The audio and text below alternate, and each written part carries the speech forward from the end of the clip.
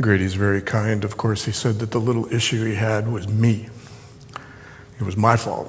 I gave him the wrong scripture reading and never changed it on the slide. So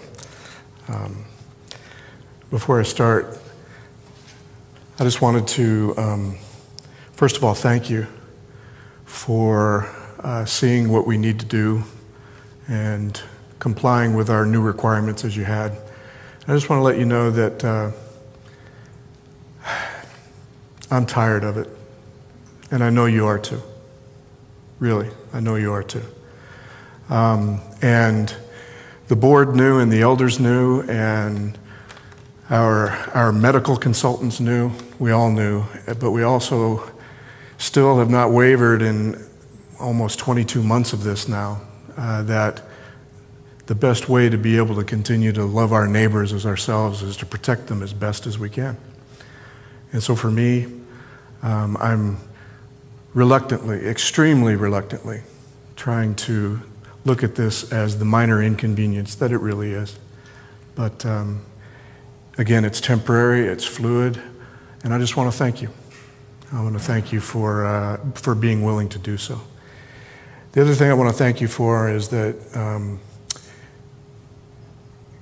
thinking that we were on the tail end of this, and everyone started to get a little hope and a little more energy and everything, and now all of a sudden we seem to be where we were last summer.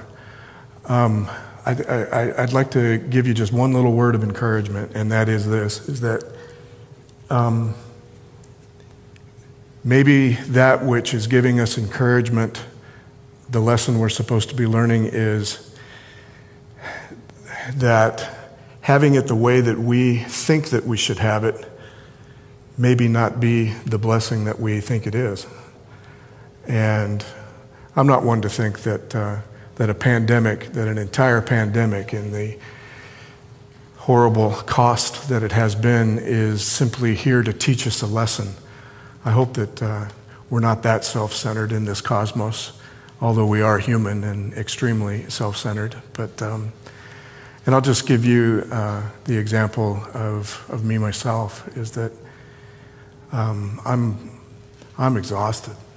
I'm absolutely exhausted, and I have found that well over 70% of what I used to do and be able to do before all of this started last year, I don't have the energy for anymore. I don't have the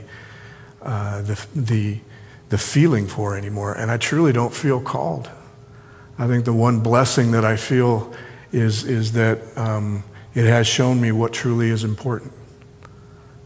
And what's important is the gospel. What's important is God's presence still here, even when it appears that he may have withdrawn a little bit. But he is here, isn't he?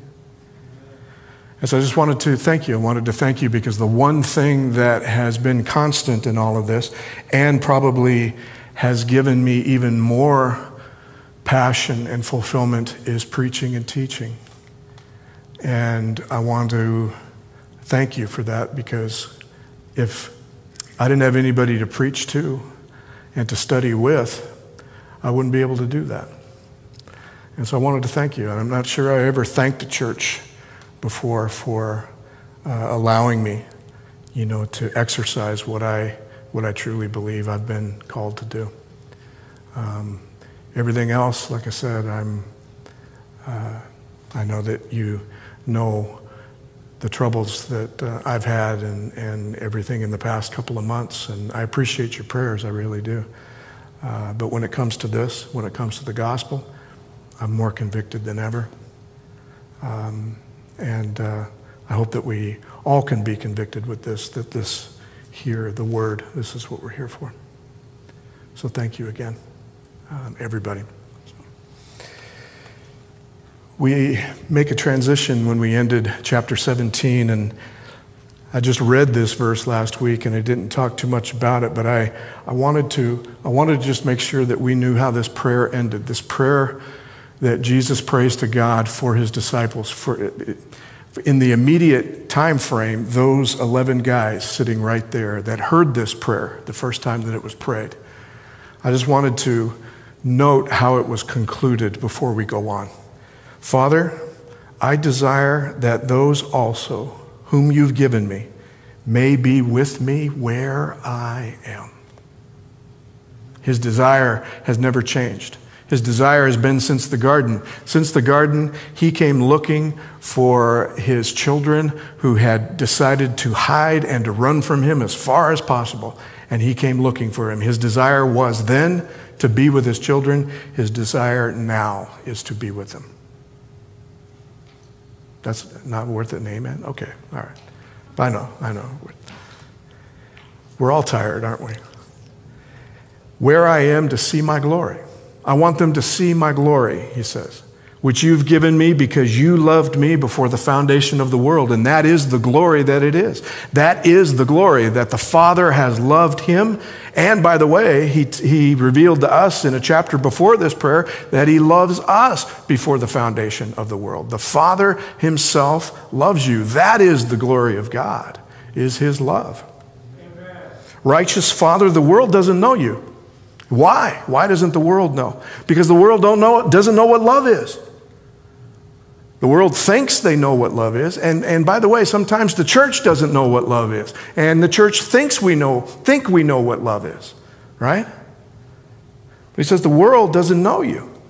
And these that you and these guys, they know.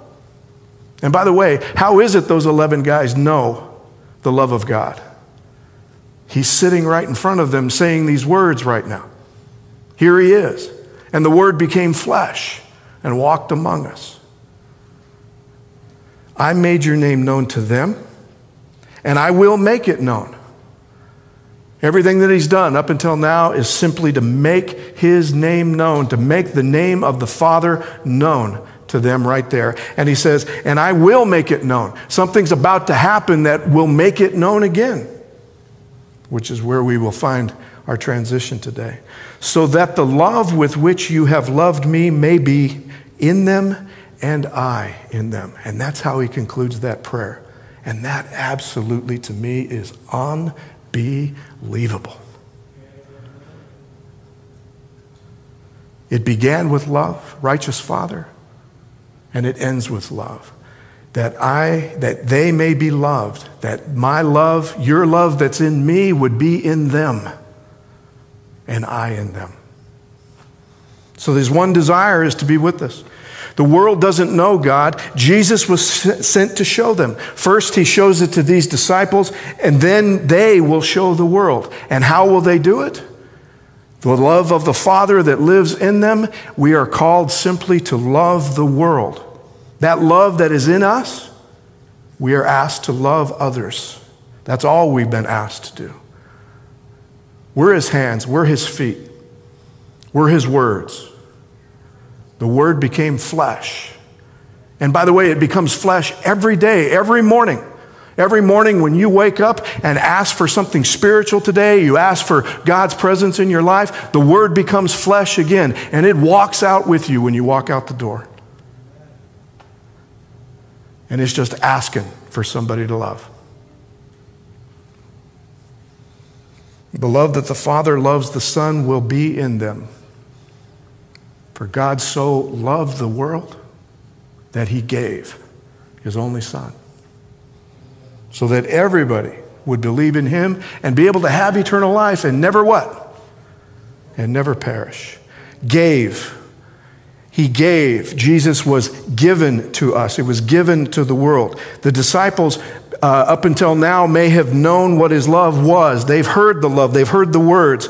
They've seen it in action. But really, we'll find out in the next 3 chapters as we conclude the Gospel of John that they really don't know what it is until tomorrow. They didn't have a clue until it is about to be proven to them once and for all. John 18 begins the narrative of Jesus' arrest, trial, crucifixion, and resurrection. As we make this transition, as we begin to speak, and I don't know if I can stress this enough, but begin to speak about the one event that may be the most famous event, or let's just say the most notorious event in all human history: the cross and the resurrection. That John has a different perspective on it. Because again, John has had 70 more years than those other 11 guys, those other 10 guys there. He's had about 70 more years to contemplate this. He's had 70 more years of experience of trying to put that love into the world. So when he comes to tell the story, he has a little bit different reason for doing so. Dr. John Pauline, in his Bible Amplifier series edition on John, says that with other events in Jesus' ministry, John has a very different description of the events because he has a different reason for reporting them. So y'all ready to begin this narrative? Let's do it. John 18. Jesus says, after he'd spoken these words, he went out with his disciples across the Kidron Valley to a place where there was a garden, which he and his disciples entered. Now Judas, who betrayed him, also knew the place because Jesus often met there with his disciples. There's a big difference in the telling of this between John and the other Gospels. I might slip and call the other Gospels the synoptic Gospels. You ever heard the word synoptic before? Matthew, Mark, and Luke are the synoptic Gospels because they have a lot in common. You find about 90% of each of the Gospel in each of theirs, so they call them synoptic. They're kind of synchronized. They were all written probably within 20 years of each other. One was written, two of them are written by non-eyewitnesses. One was only a witness, but amazingly, there's about 90% of each other's material in it. They all almost sound the same. So if I say synoptics, I'm talking about the narrative, if you will, of the trial of Gethsemane and the resurrection and the crucifixion and all of it. I'm talking about reading it in there and then reading it in the Gospel of John. There's already a big difference immediately. Only John mentions that the place is a garden. Matthew and Luke say it's a place called Gethsemane. Luke says they went to the Mount of Olives. John also says that they met there how often? Often. They met there how? They met there often. Jesus and his disciples met there often. Gardens, if you're going to picture a garden, don't picture the garden in your backyard, although I would imagine there are a lot of large gardens. Gardens were commercial. When you think garden in the first century, think farm, not garden. And that the Garden of Gethsemane could be the entire side of the Mount of Olives. And it was called the Mount of Olives for a reason. It was covered with olive trees. And we don't know how big the Garden of Gethsemane was. But it was public, what John is saying, and it was known. You with me? It was public, and it was known. Notice no description of Jesus' agony in Gethsemane. John doesn't feel that he needs to bring that up again, not at least in this narrative and in this telling. Verse 3 says, so Judas brought a detachment of soldiers, a cohort, if you will, together with police from the chief priests and the Pharisees, and they came there with lanterns and torches and weapons.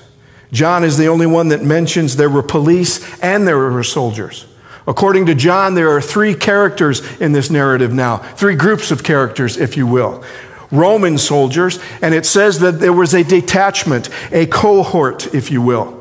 It's translated as battalion.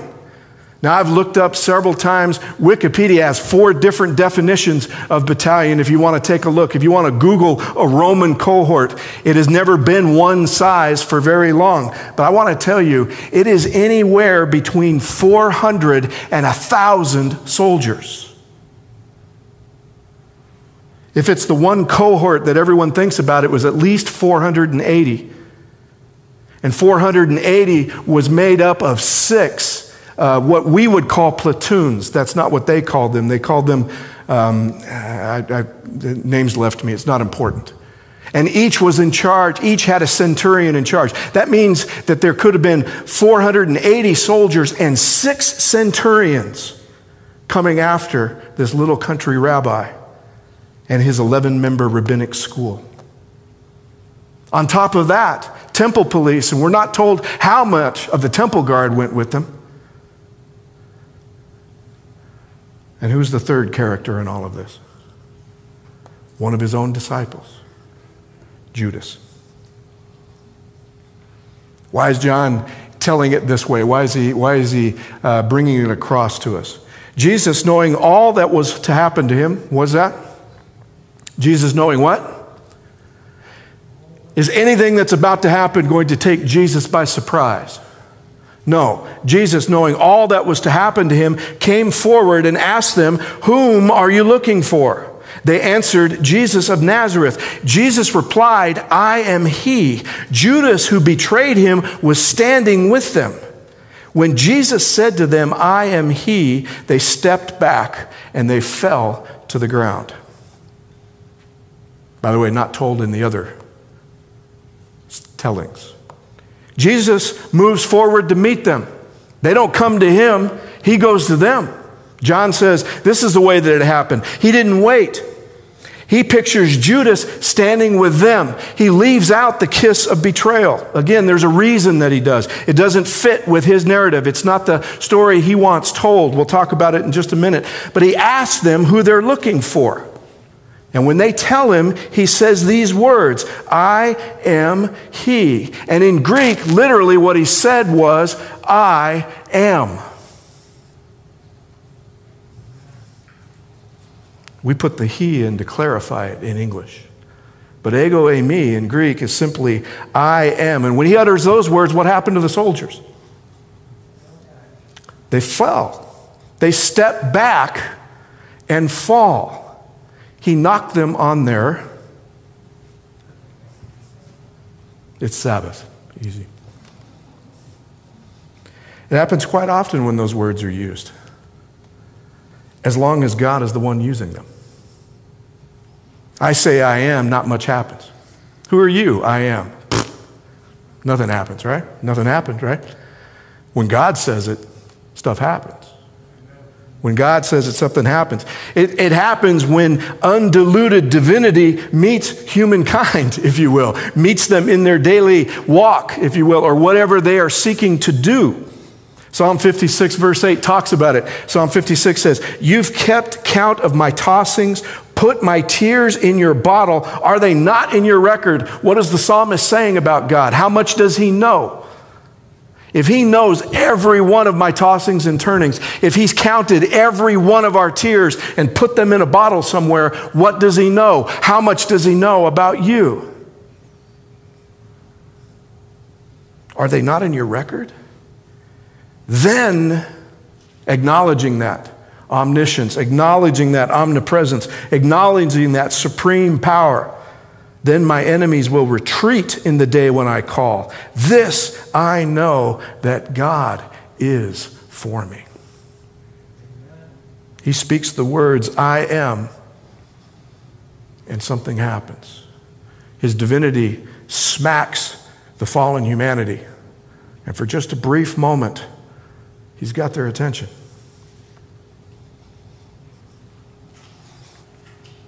In fact, he does it again. He asks again, "Who are you looking for?" And they said, "Jesus of Nazareth." He said, "I told you that I am he. So if you're looking for me, let these men go." This little country rabbi, this tiny little country rabbi from Nazareth, he's got 11 guys with him, stands before what could be up to 2,000 soldiers, and he commands them. He tells them, and what does he tell them? Let them go. I'm the one you're looking for. I'm the one you're looking for. If you're looking for me, let these men go. In Matthew and Mark, the disciples actually flee after he's arrested. Here, Jesus commands that the disciples be released. John says nothing of their fleeing. The command probably was respected. Let me ask you this. 2,000 soldiers, 11 guys, most of them fishermen, all standing around. Do you think if they tried to escape, they would be able to? No. The reason that they're, when we get to the trial, out there, and Jesus is the one arrested, is because I think the soldiers did what he asked. He knocked him on the ground with just 2 words. So when he says, let my disciples go, let these men go, they did it. They did it. This is what John remembers about that night. He goes, we didn't flee. We didn't run. There was nowhere to run if we wanted to. Oh, and we wanted to. The reason we got away is because Jesus commanded it. He was looking out for us. The good shepherd always looks out for his what? Always looks out for his sheep. And John adds, this was to fulfill the word that he had spoken. I did not lose a single one of those whom you gave me. Not to them, not to Rome, not to the temple guard, not to the chief priests and the scribes. He didn't lose them to them. And he fulfilled prophecy in doing so. So he not only shows his authority over all, but especially those who belong to him. God has authority over everything and everybody, but he is especially over us, those who belong to him. We can call on that authority anytime. Isn't that wonderful? It's ours. Jesus made it ours. As I said, though, the disciples don't understand. The disciples don't get it. And they show in their actions, especially Peter, the head disciple. Simon Peter had a sword. He drew it, struck the high priest's slave, and cut off his right ear. The slave's name was Malchus. Jesus said to Peter, put your sword back into its sheath. Am I not to drink the cup that the Father has given me? So the soldiers, their officer, and their Jewish police, arrested Jesus and bound him. John's the only one that mentions names. He's the only one that knows who Malchus' name is. Again, it's information that John has writing years later. Maybe when Matthew, Mark, and Luke wrote it, nobody knew what his name was. John knows what his name is, and he wants to make sure that we know it. He wants to put a face on this. Because maybe everybody knows him now. He commands that the sword be put away. By the way, who was it that told him it was okay to bring the sword? Jesus did. Remember? They asked him. He asked, how many swords do we got? Peter says 2. Jesus then says, it's enough. What did Peter hear when he heard that? Obviously something different than what Jesus had in mind, because the second that he tries to use it, Jesus tells him to what? Put it away, man. Put it away. Am I not supposed to be here? Am I not supposed to drink this cup? Remember, Peter was the one that told him this wasn't going to happen. Now Peter's actually trying to prevent it from happening. He doesn't have a clue now than when he first told them. And here it is unfolding. It's happening right in front of him. Peter thinks he's going to fight his way out of this. By the way, nice shot, fisherman. Swung at an unarmed kid. Why not take a swipe at one of the 6 centurions that are standing there? Anyway, what do all these differences add up to? The difference between John's remembering of this and Matthew, Mark, and Luke. What do they all add up to? See, you have to think about what's already then circulating around by the end of the first century. We talked about this in prayer meeting. I used this example. It's been, how many years has it been since 1963? Let's see, 43, 2003, 53. It's been a while, right? It's been a while. How many theories are there out there, and how many details are there out there conflicting and not conflicting about the assassination of John Kennedy? It's been nearly the same amount of time. And we're talking about the most famous event in all human history. What do you think's floating around? What kind of rumors do you think is floating around? What kind of conspiracy theories have been out and about? What do you think's going on? John's got to address those, doesn't he? This is why he writes the way he does. And probably the overarching narrative, especially what people have gathered from Matthew, Mark, and Luke, is not cutting it. So he wants to tell this narrative.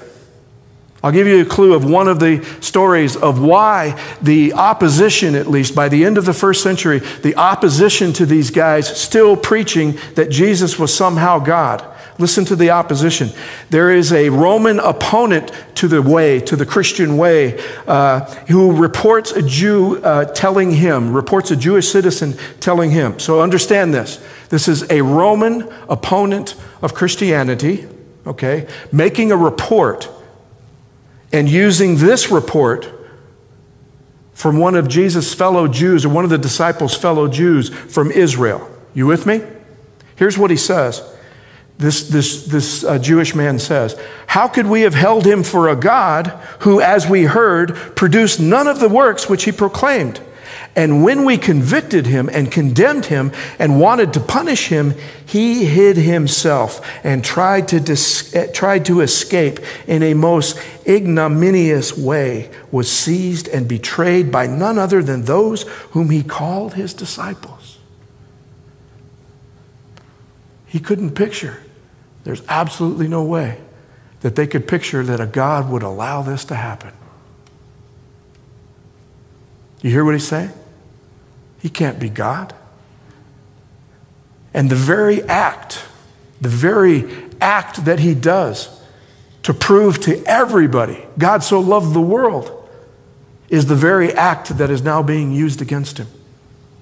If he were God, he couldn't be arrested. If he were God, he couldn't be betrayed by one of his own followers. If he were God, they would have fought for him. If he were God, he could neither have fled nor be let off bound, least of all be left in the lurch and abandoned by his companions who shared everything with him and had him as teacher and held him to be the Savior and Son and messenger of the Most High God. Everything, all of the love and the very love that he showed for them is now being used against him in this argument, simply because this Bible student cannot get his mind around the fact that this is God. This is just part of what's being said by his opponents. So John reports it differently. John says, anybody who thought that he was trapped, anybody who thought that he was a victim, anybody who thought that this was beyond his control, you are sorely mistaken, he says. Jesus was in full control of this situation. He fulfills a statement that John already made back in chapter 10 in the parable or the story or the illustration, if you will, of the Good Shepherd. For this reason, the Father loves me because I lay down my life in order to take it up again. Who does it? He does it. Nobody took it from me, he said. Nobody will take it from me. No one takes it from me, but I lay it down of my own accord. I have power to lay it down, and I have power to take it up again. I've received this command from my Father. Jesus is the one who starts this process, not a kiss by one of his disciples themselves. Why do the others include it? Is because it was part of the narrative. John isn't saying that it didn't happen. John just says that people have been interpreting this wrong. People have been thinking that Judas' kiss is the one that set this off. John is saying, you know what? Judas wouldn't have been able to betray him with a kiss if Jesus had not been willing to be betrayed with a kiss.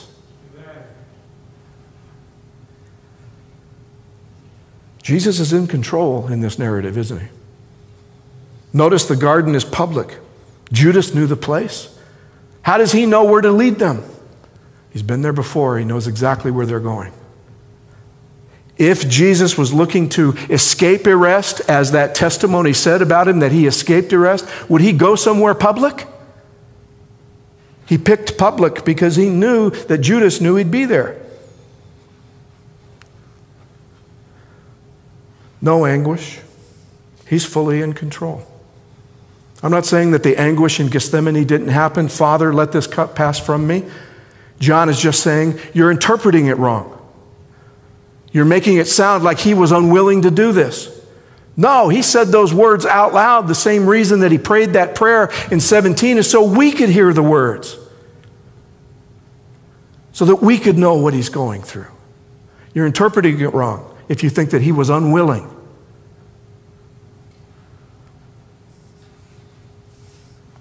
He could have escaped.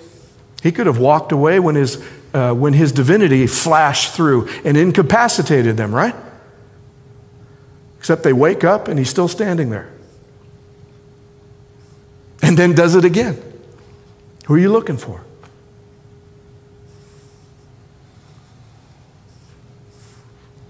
Jesus was in control all the while. His death was completely voluntary. They never could have arrested him had he not allowed it. And the only guys that don't get it on this whole scene are his own disciples. Especially who? Especially Peter. It's funny what his followers do, even though he's in control. His followers see what's happening, and they see it as being completely what? Out of control. So Peter begins to fight. He's going to take control. By the way, it's the one thing that we learn in recovery real quick. The reason I'm in trouble and needing recovery is because I was in control. And every time I take control, I drive it right into the ditch. First step, my life has become unmanageable. And the reason it's unmanageable is because I'm the one that keeps trying to manage it.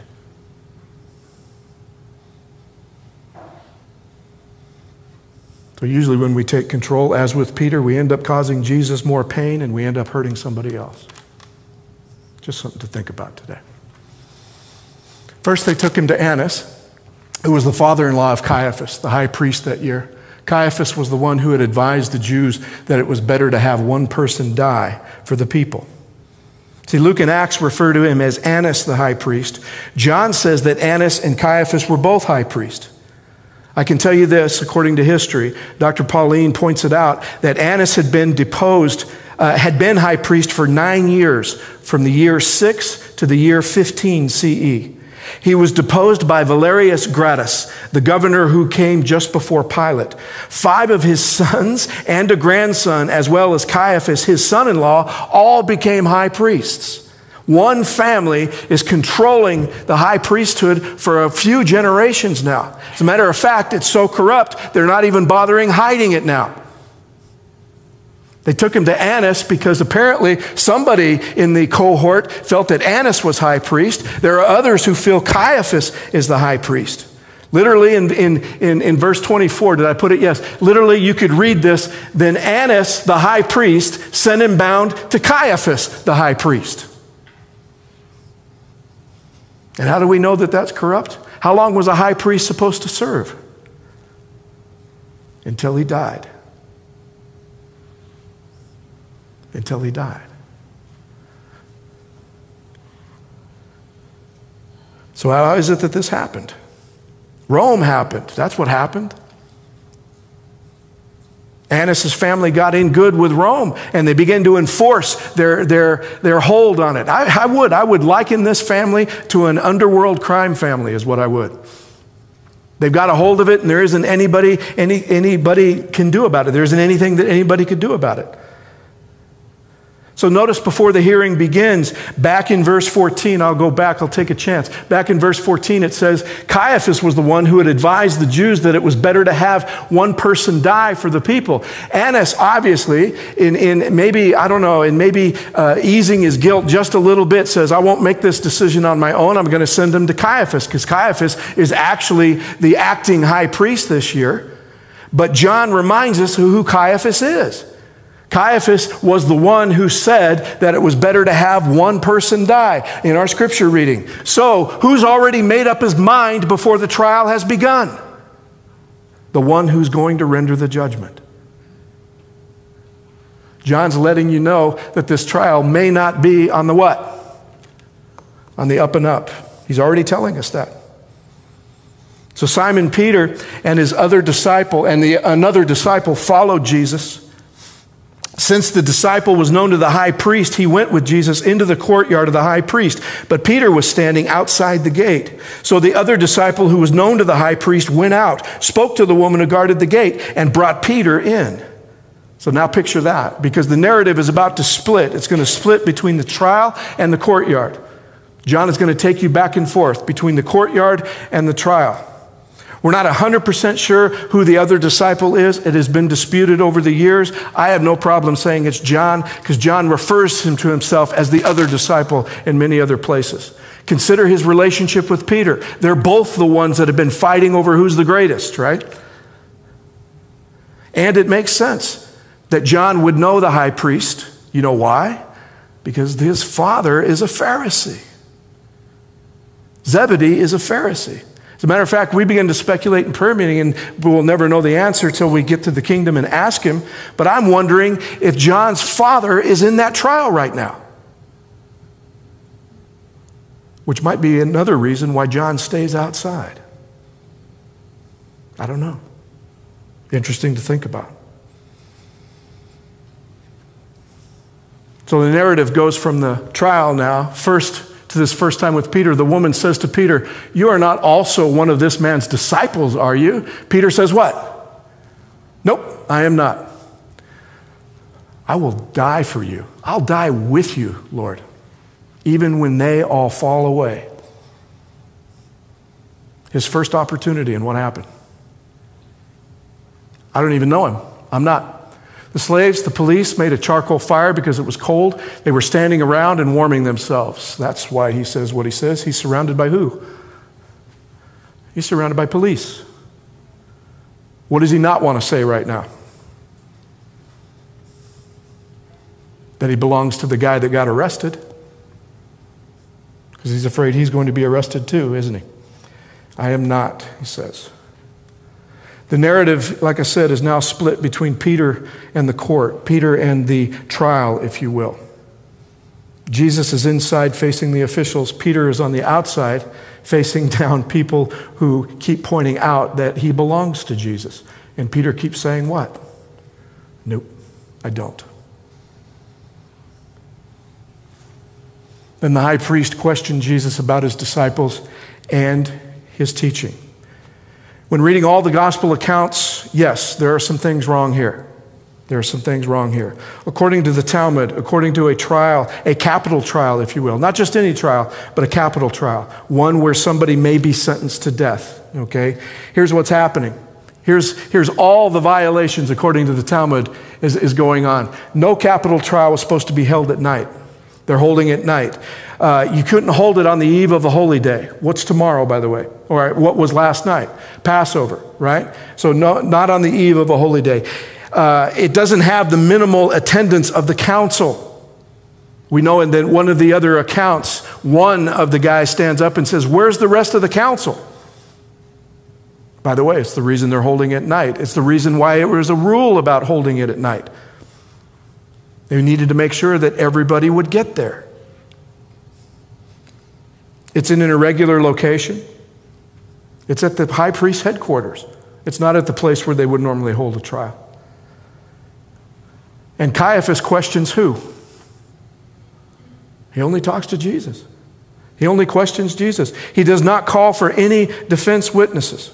In fact, here in John, that's the most obvious, is that Annas questions Jesus himself. High priest would not question the accused. A Jewish judge would never question the accused. They were supposed to question eyewitnesses. And when these witnesses agreed on all the essentials, what septennial it was, and septennial usually is, think of a presidential term. A septennial is usually 7 years. Okay, back then it was. But think about, during an administration or during a reign, septennial, they would agree on that. What year, what month, what day of the month, what day of the week, what time, what place. Those two witnesses had to agree to the letter on every one of those, and only then could somebody be pronounced guilty, deserving death.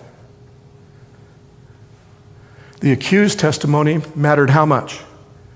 None. That's awfully wise for the first century, isn't it? The rabbis would not allow a person potentially to be condemned to bear false witness of himself. They would not allow, the law would not allow for them to possibly condemn themselves with their own testimony. It's almost impossible. It was almost impossible for the state, if you will, to kill somebody. As soon as they found those two independent witnesses that agreed on all of that, then they could be pronounced guilty. Then they could bring the death sentence, because the law was clear. No one is to be put to death on the testimony of one person. Didn't matter what the accused testified, so the accused didn't testify. To me, that's the most insidious thing about this. Caiaphas isn't asking anybody else anything. He's not calling for any witnesses. He asked Jesus directly. And also because I think Caiaphas is pretty sure he can get Jesus to talk. All I have to do is get him to utter the same words or something like the same words that I've heard him utter before, and I'll have him. So Jesus is aware of it, and he answers. He's not supposed to, but he answers. I've spoken openly to the world. What? In secret? No. I've spoken openly to the world. I taught in synagogues in the temple where all the Jews come together. I've said nothing in secret. Why do you ask me? Ask those who have heard what I've said to them. They know what I said. Jesus is aware of all that's happening, and he's demanding a proper trial, isn't he?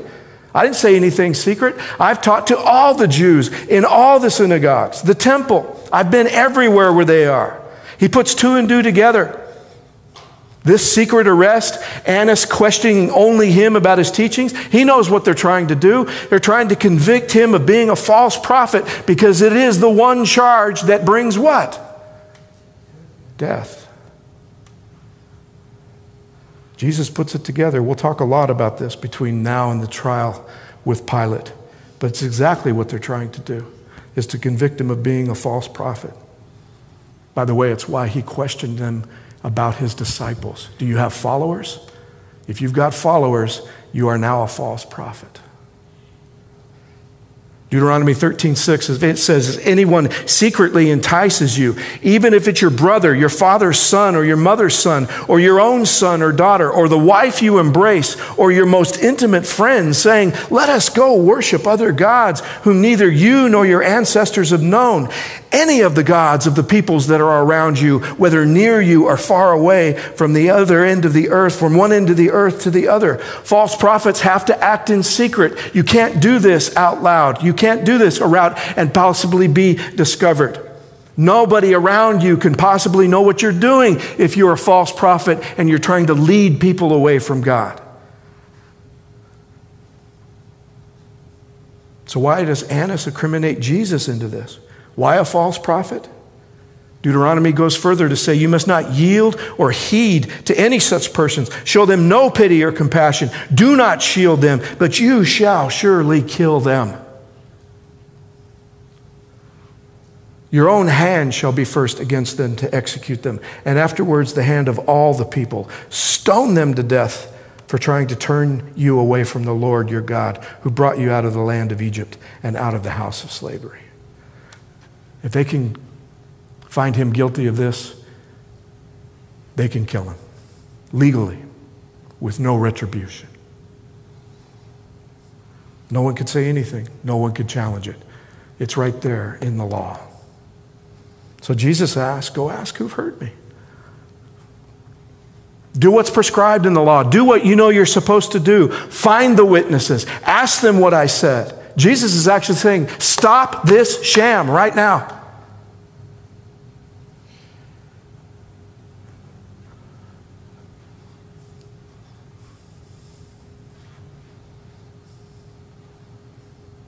But Jesus knew what they would do, didn't he?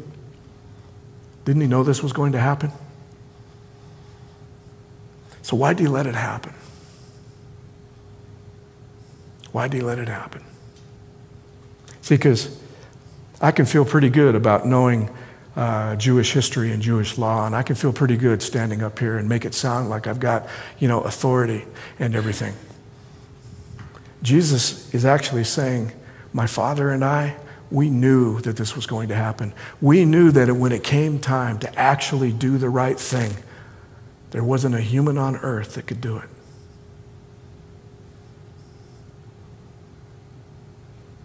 What he's doing here is reminding us that we all need saving. God's people, not God's people, they're all involved in this, aren't they? And how do they react? How do they react when they've been called out knowing that this trial is crooked? Well, look what happens. When he said this, one of the police standing nearby struck Jesus on the face, saying, "Is this how you answer the high priest?" Jesus answered, "If I've spoken wrongly, testify to the wrong. If I've spoken rightly, why do you strike me?" It's the high priest that did this. It's the high priest, the one who's supposed to be the holiest person on earth. If anybody knows what's right from wrong, it's supposed to be the high priest. And what does he do? Does he allow himself to be convicted? Does he allow himself to stand up and say, "You know what, you're right. This is a sham of a trial. We've been so worried about you. We've been trying to kill you ever since Lazarus." Does he confess? Does he ask for forgiveness? No. The voice of love is slapped right in the face. If I've spoken wrongly, testify to the wrong. But if I've spoken rightly, why do you strike me? He's not bugged about being struck. He's talking about human nature there. When we get confronted with our absolute sinfulness, we've got a choice, don't we? We can either kill the pride, fall on our knees and ask for forgiveness, or we could leave the pride there and we could slap the accuser. We could slap the one bringing the message.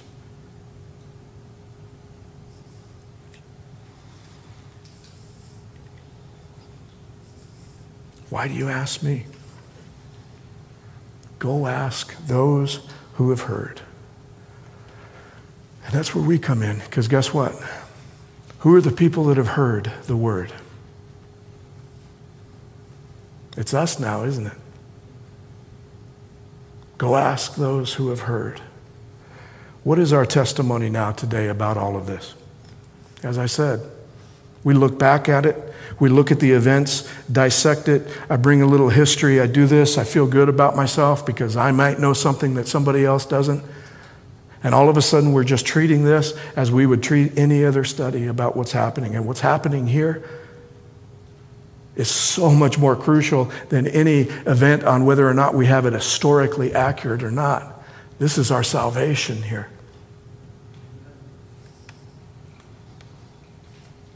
See, it's speculated by the Jews later that the reason Jesus was executed was because no one testified on his behalf. Anyone could have, by the way. Anyone could have. Even members of the council. As far as we know, there are two in there who claim to believe, right? Nicodemus and Joseph could be inside that very trial. Do they speak up? No. John might be standing at the door. John might be inside the door. He doesn't speak up either. The one claiming to love him the most, who said he would die for him, is out in the courtyard denying him that he even exists 3 times. No one is off the hook here, are they? The world, Rome, the church, they're all there. They're all convicted under this. They're all accused of this. We all have sinned and fall short of the glory of God. Everyone's got something to do with this. The churched, the unchurched. When we begin to approach the cross, the one thing we can't do is boast on how much we know and don't know. And we certainly don't boast on how holy or how spiritual we may be or not be. See, the church in this particular situation, Israel, they can't get past their own cherished understanding of what they think the law says. So they have been intent on killing him even before the trial begins. The one who claims he is a disciple has the same problem. They all need to be born again.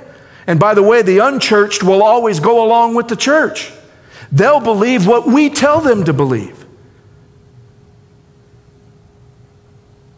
And they'll continue to do so, by the way, until the church decides to admit we know nothing to bring our sin and everything and fall down at his feet and lift up him instead of some selfish understanding that I might have of what the Bible teaches and what it says. Or until the church realizes that they are loved so that they may love. That's when this will begin to change.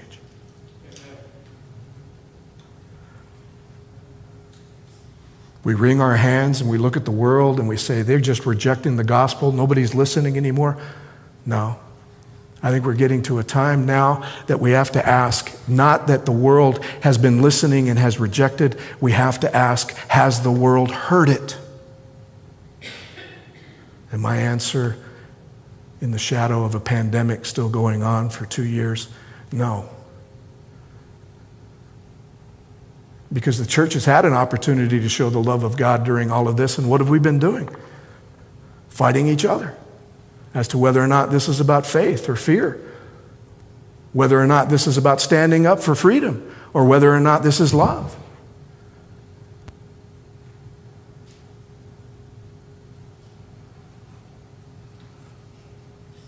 I picture myself sometimes when I'm trying to bring forth doctrine like Peter with this sword, slashing away, just swinging it, throwing scripture at people, throwing sermons at you.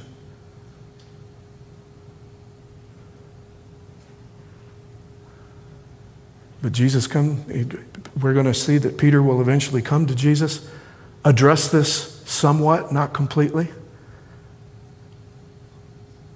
And when Peter becomes born again, guess what?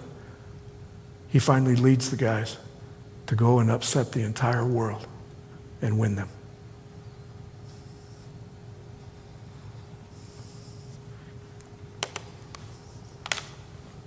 Friends, family, loved ones,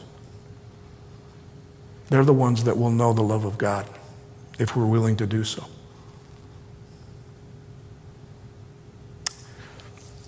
A couple churches ago, I had a group in the church that I was pretty contentious with. They had a lot of problems with me, and of course, that meant that I had a lot of problems with them. And I don't know who had the problems first, okay? I don't know that at all. But back then, when I was young and stupid, I used to say that I would give everybody a voice, even when they disagreed with me, but I was young and stupid. No, I'm not. I'm just kidding. If you disagree with me, I'll still give you that voice. But what happened was that this group came to me and they invited a speaker. They invited a guest speaker and said, can he come and can he do this seminar? And it was an all-weekend seminar, which means also he was to preach on Sabbath. You know, he spoke on Friday night and then he preached on Sabbath morning, Sabbath school and church, and then preached on Sabbath afternoon after potluck. And I'll always remember, I disagreed with him from the second he opened his mouth on Friday night. I didn't say anything. By Sabbath afternoon, the crowd had kind of cleared out because we had other people. He was rather well known, and there were other people from other churches that actually had packed our church. But by Sabbath afternoon, the crowd had kind of cleared out, and our little church had a balcony, and I was sitting up in the balcony by ourselves. And he said something that there's this one point of this belief that he has, that he's trying to get across, this one point. And he says that if this point, and by the way, it's about prophecy being fulfilled. It's about something that hasn't happened yet, that he's so sure is going to happen. Okay, are you with me? Hasn't happened yet, but he's so sure it's going to happen. He says this about this event, these exact words. If this does not happen, and if it doesn't happen in this way, God loses the great controversy.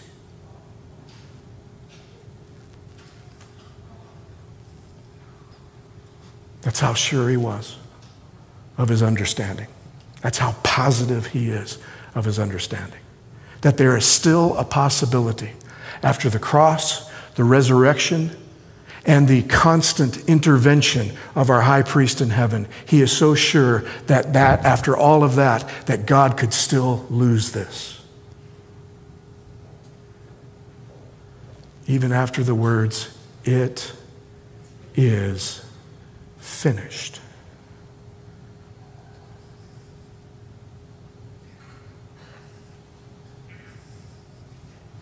By the way, if you want to know what it is, I wouldn't mind teaching a class someday about it, but let me know if you're interested.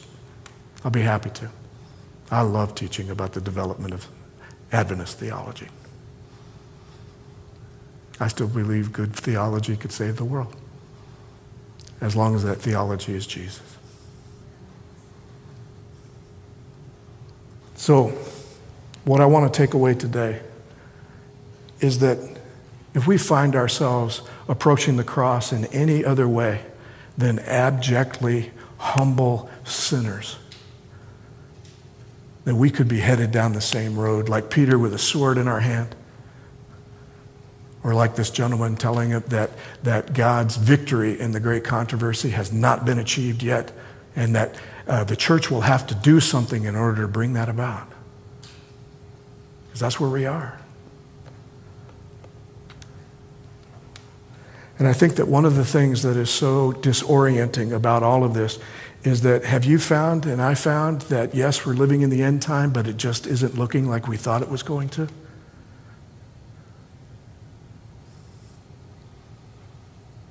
And I'm beginning to understand that maybe this is one thing where we should be disoriented. Because then when we're disoriented, when I set aside my selfish understanding and I come to God and he sends me back to you and you to me, that our disorientation, we're allowed to be together. And we may or may not figure this out before he comes. But we can either not figure it out or figure it out together. To love as we have been loved.